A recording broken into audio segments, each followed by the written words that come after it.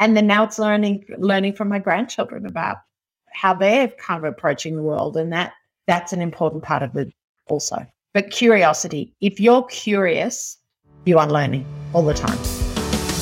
You're listening to the Building a Coaching Culture podcast. If you need to compete and win in the 21st century labor market as an employer of choice, this podcast is for you.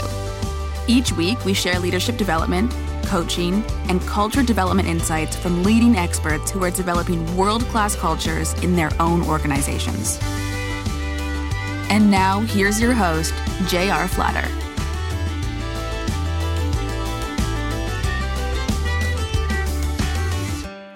Hey, welcome back, everybody. I'm J.R. Flatter, and this is our podcast, Building a Coaching Culture. And we're super excited to have as our distinguished guest, Stephanie Christopher. And Stephanie, thank you, JR. Sorry, you go first. I'm so excited to be distinguished. I was diving in. So let's just real quickly remind everybody who our listeners are, leaders of complex organizations just like yours, who are finding ways to compete and succeed in this 21st century. We're well into the 21st century. I'm not going to mention the exact day or year, but we're a quarter of the way through. And so how do we compete and succeed? And we believe it's building a coaching culture. What does that mean? And how do you do that? So that's kind of where we're at. What we would love to start with is just let you introduce yourself. And please, I know you're humble, but brag about yourself and the great work you're doing. Thanks, JR. Clearly not that humble because, I wouldn't even let you speak. I have an interesting role. I'm the managing director of a parent company. We have two very distinct businesses. One is a legacy business that's over 60 years old in the States and over 37, I think, in Australia. And it's called the Executive Connection. So it's an organization that's bringing together CEOs, business owners, people are dealing with exactly what you're talking about. And it's about peer advisory, mentoring and coaching and learning from the best. So that's one business. And then we have a new business, Build Academy, which is a startup.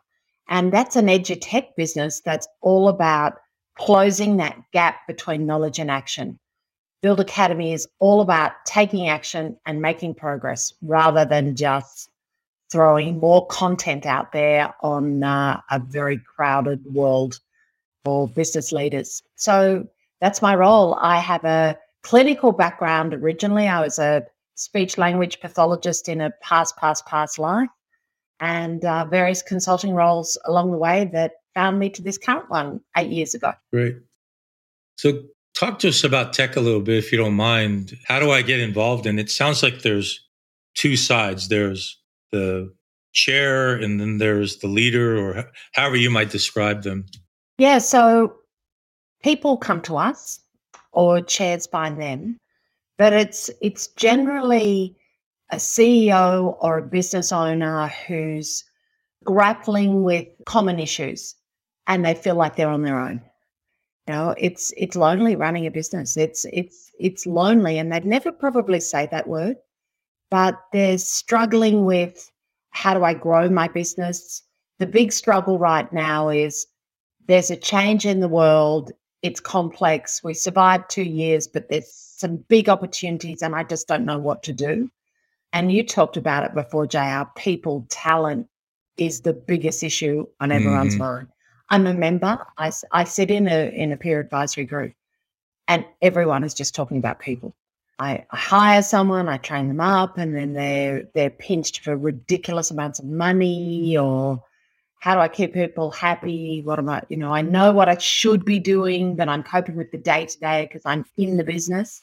And then our groups are facilitated, but led by someone we call a chair, a tech chair. And this is a business leader who may have retired from a corporate career, or they may be mid-career and this really suits their portfolio.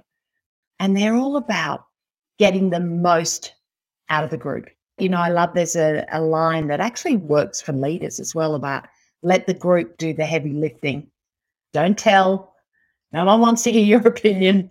That's the group experience. And then as a member, you also have a one-to-one with your chair that is probably kind of bleeding more into that coaching side with a bit of mentoring thrown in, a bit of, if you do that, you're going to fall off a cliff. So let's talk about it. Yeah. So it's an interesting model. And, through the pandemic, we found it more important than ever. And a big part of it was the tribe.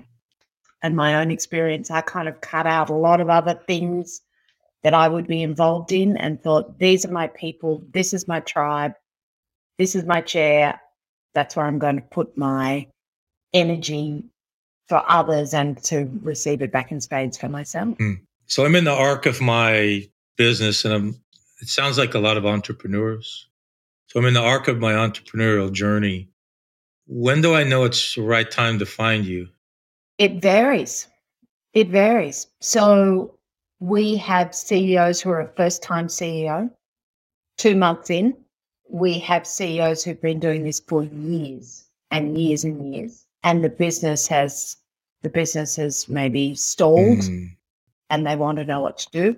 Or someone towards the end of their entrepreneurial journey looking to exit and knowing that the business is all about me and I know there's stuff I have to do. We have a beautiful story of a member who is just going to walk away from his business. And he found a group and they said, are you joking? Put this in place, do this. And he exited very successfully.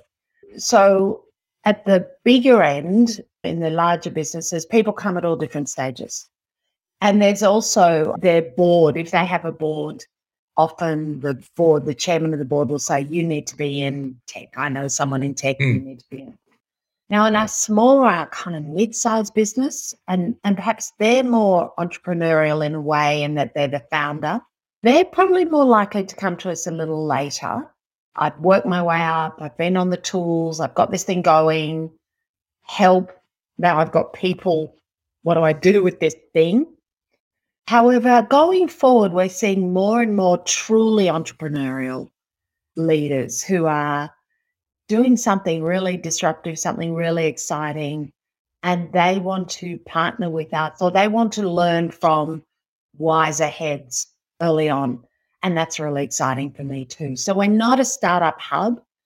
We're more for organizations who are on the way, have got over that, they've got a business, they're making some money, but they need to understand what they don't know and how you've put together a really robust and sustainable business.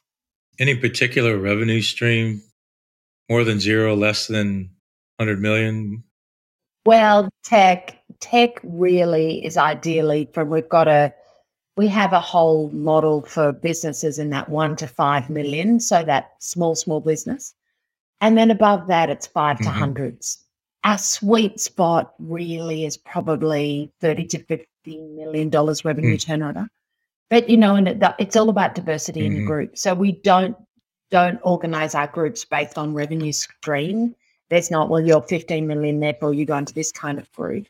In the group I'm in, there's a not-for-profit and there's a hundreds of $1 million business and everything in between.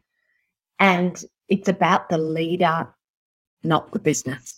Our original founder in Australia, Phil Medding, said it's about increasing the effectiveness and enhancing the lives of CEOs and business owners.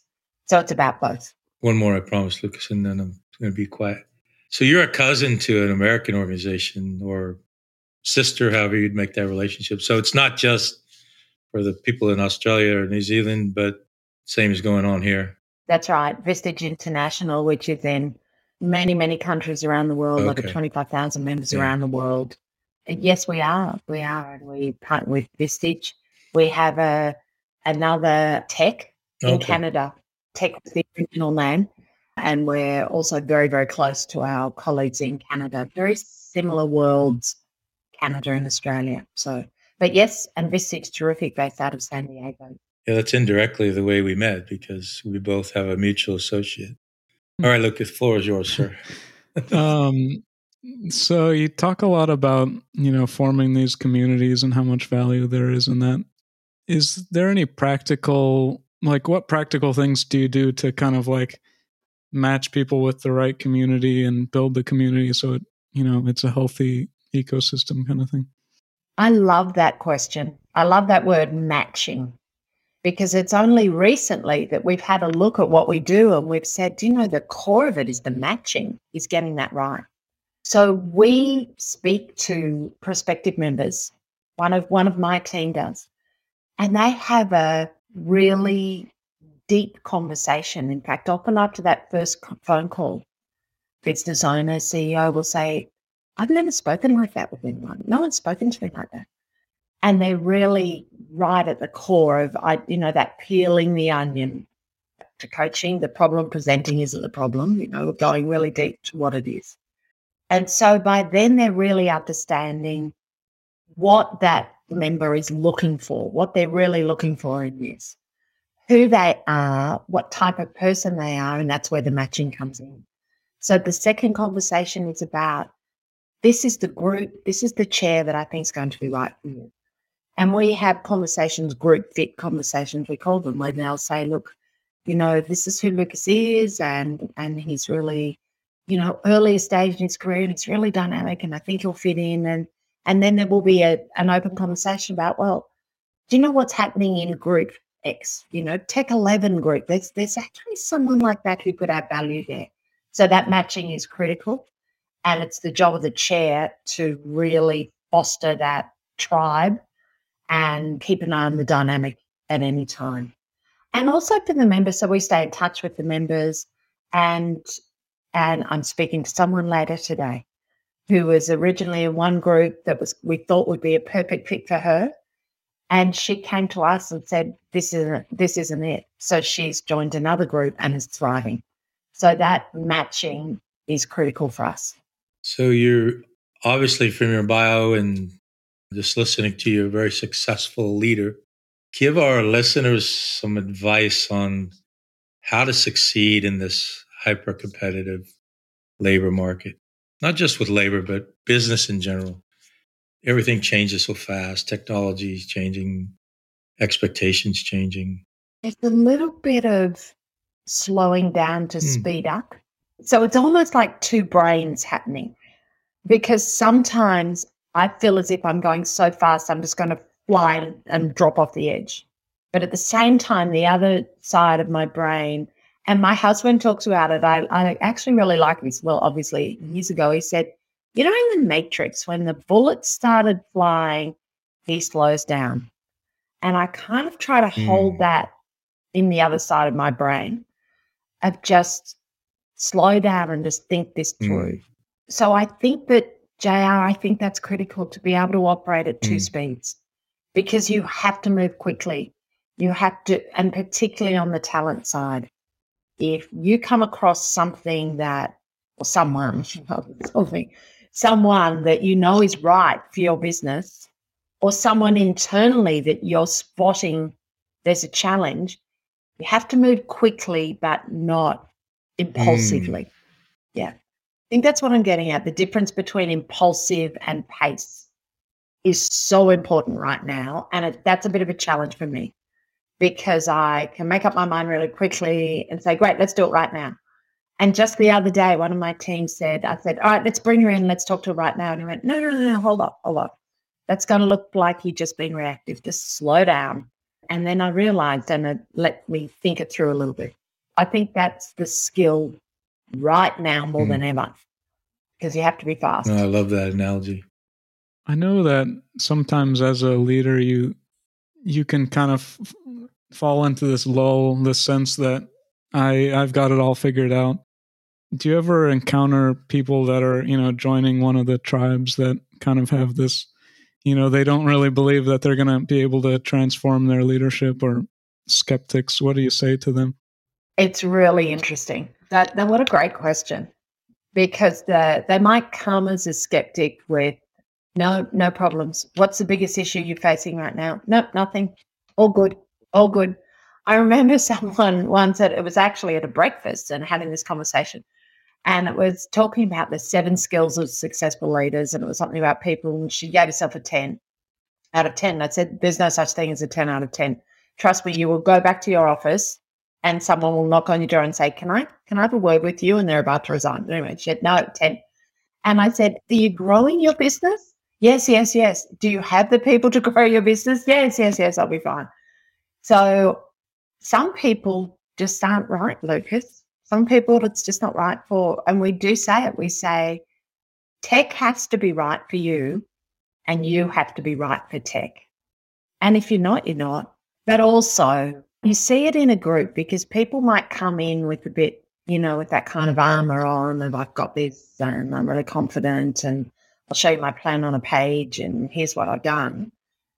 And then 3, maybe 4 sessions in, bang, the vulnerability shows and they just go, I couldn't have done this without you. Whereas other people walk in, blah, this is everything on my mind, out it comes, and then they walk away and say, oh, I left Dancy, I feel so much better. So it's about diversity, but if someone truly believes that they've got nothing to get as well as give, they're not right. And that'll emerge pretty quickly, probably before they even join. So I want to switch gears a little bit, if you don't mind, to Build Academy, because I'm really excited about this. So we have some marquee products, and our true core competency is coaching and coaching accreditation, which I suspect a lot of other organizations have this competency, but they need other world-class content to go along with it. And in our potential working together, it's freelancing or entrepreneurship or culture development. So talk to us a little bit about this brainchild Build Academy and how, if I'm a leader of a complex organization, you would be helpful for me. Yeah, it's really exciting. It's really exciting. And that's the 2 hats for me. And kind of, I see myself getting excited about the different businesses relatively at different times. And maybe today that's, right now it's one of those things where I say going so fast, I have to be careful I don't. I mean, I can see Sydney Harbour out my window and make sure I don't just go splash right into the harbour. So Build Academy came out of research, came out of talking to maybe that earlier stage entrepreneur, that person who was just getting slammed by content. One of the people we spoke to was a farmer who was talking about succession for his family. I'm sure it's a similar situation in the States, and he had the farm, but what's going to happen after he moves on? And he said he had spent $250,000 on consultants and had nothing. No answer, nothing. None of his problems addressed. And we heard more and more, and this was pre-pandemic, people saying, I don't need any more content. I'm up to my eyeballs in fill in whatever word you like, stuff. I don't need any more stuff. I just want to know what to do and when to do it. And so then this idea came up about, what about if we focused on taking action and then the content or the learning was a byproduct? That's what it's about. Take action and of course you learn along the way. So rather than, again, we did some interesting analysis. I was looking at an early pitch deck yesterday that we talked about if you went and found the right content, this is how many hours it could take you and you could put a cost on it. But if you actually were able to take action because you had the right content at the right time, it cuts the hours way, way down because we're feeding it to you. So that's what it's about. And so our business accelerators, as they're called, are about 5 actions. And we've got the, cute buzz line, 5 actions in 5 days. And it's giving you just the right information you need from an expert in the field to be able to take action straight away. And we've just had some interesting feedback from some research we've done that people got so much value from the activities and the templates that sit in each action. We kind of hypothesized that people would say their greatest value was afterwards, I've done this and now I've transformed my business and I've put in a REM strategy that's going to work for everyone. But the fascinating feedback was actually physically taking the action while going through the accelerator is what had the impact on me.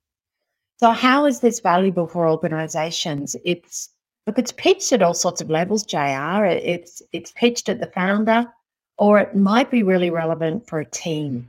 We've had feedback also on teams going through this together has really worked for them. And also individuals to take the time to, and it's not a lot of time, each accelerator is 2.5 hours, but to actually take the time to take those action steps. So the plan is with each accelerator also that by the time you complete it and take those 5 actions, you've done a really significant piece of work for your organization. So you may have, by the end of it, developed a whole plan for difficult conversations in a coaching context.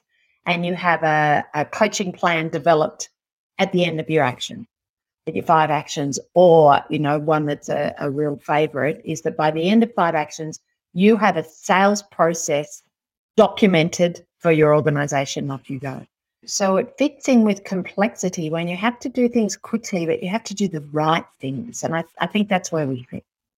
I like that idea because even when you have a bunch of content, you could just, without that mindset that I'm going to have to go take action, you could keep learning and keep learning and keep learning, and you might never take that first step. Do you think that kind of attitude shift is what's so important about taking action? Lucas, it is critical. Again, some feedback from some user research we've just done was, once I took the first action, it was really easy. Once I got started, it was really easy.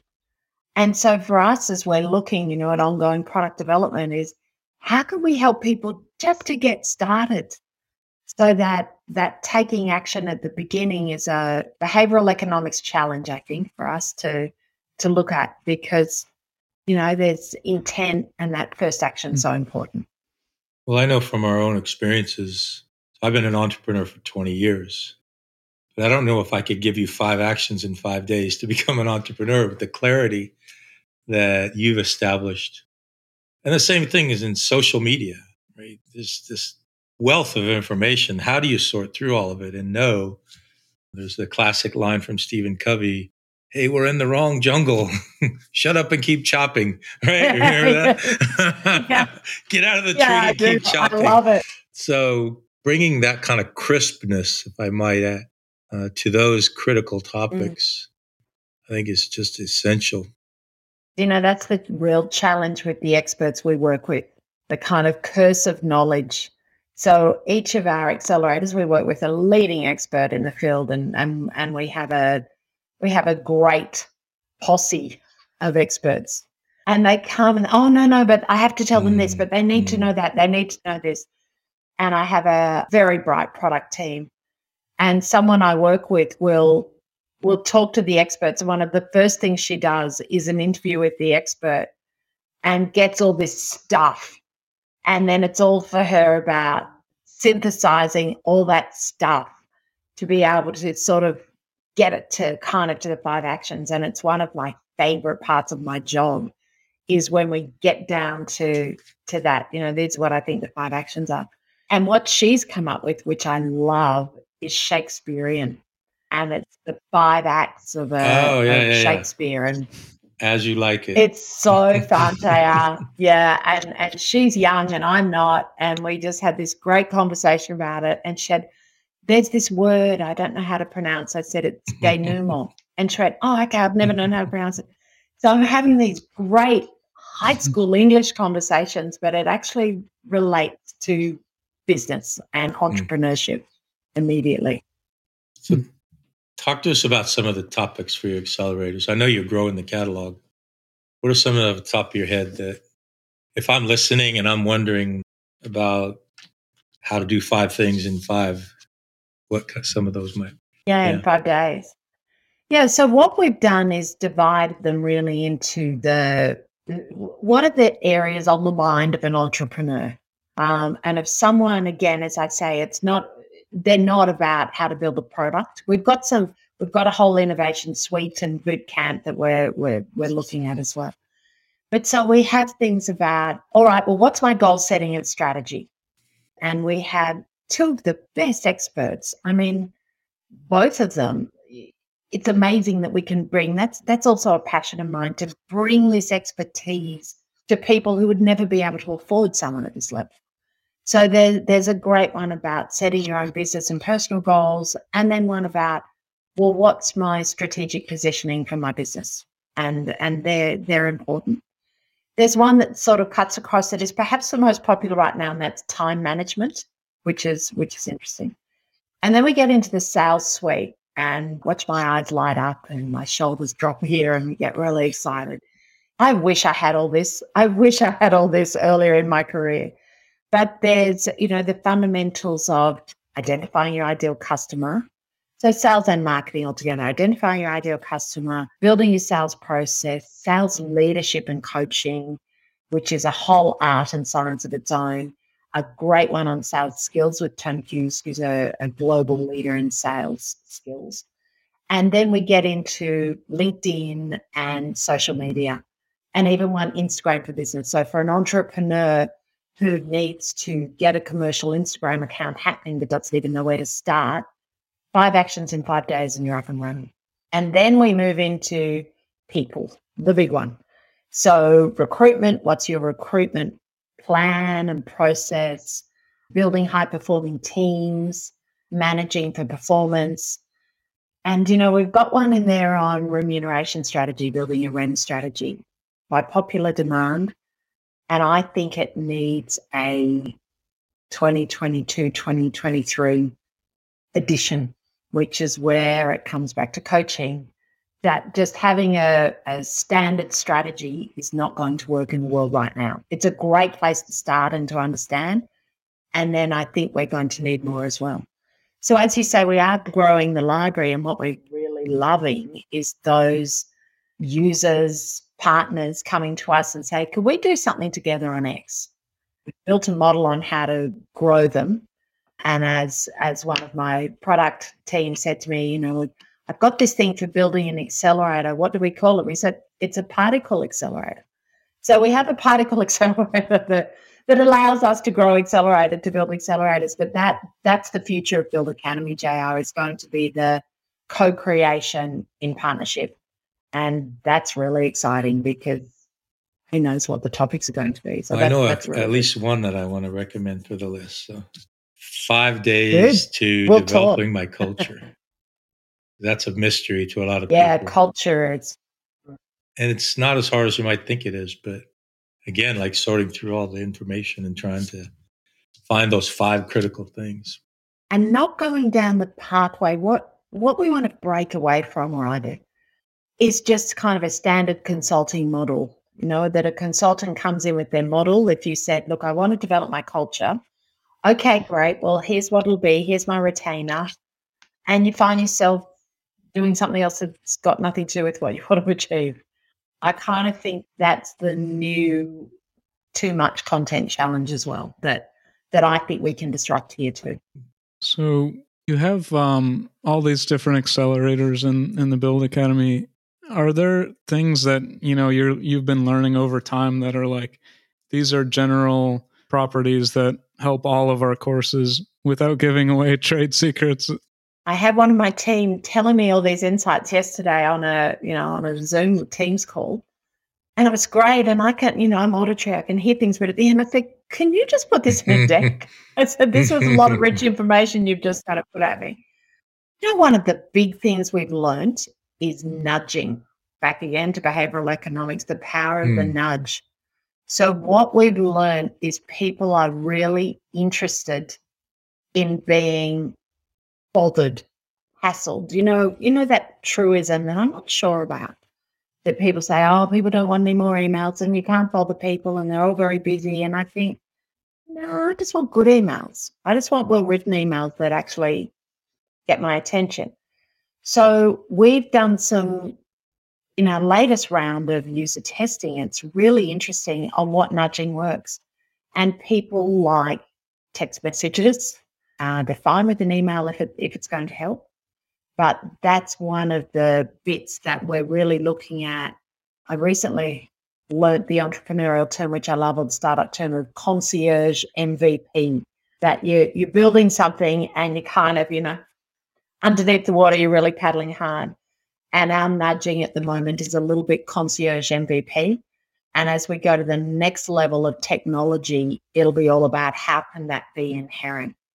I wouldn't mind if I got a text every morning or a message came up on a platform saying, hey, it's Friday, and why don't you do that first action before you clock off for the weekend.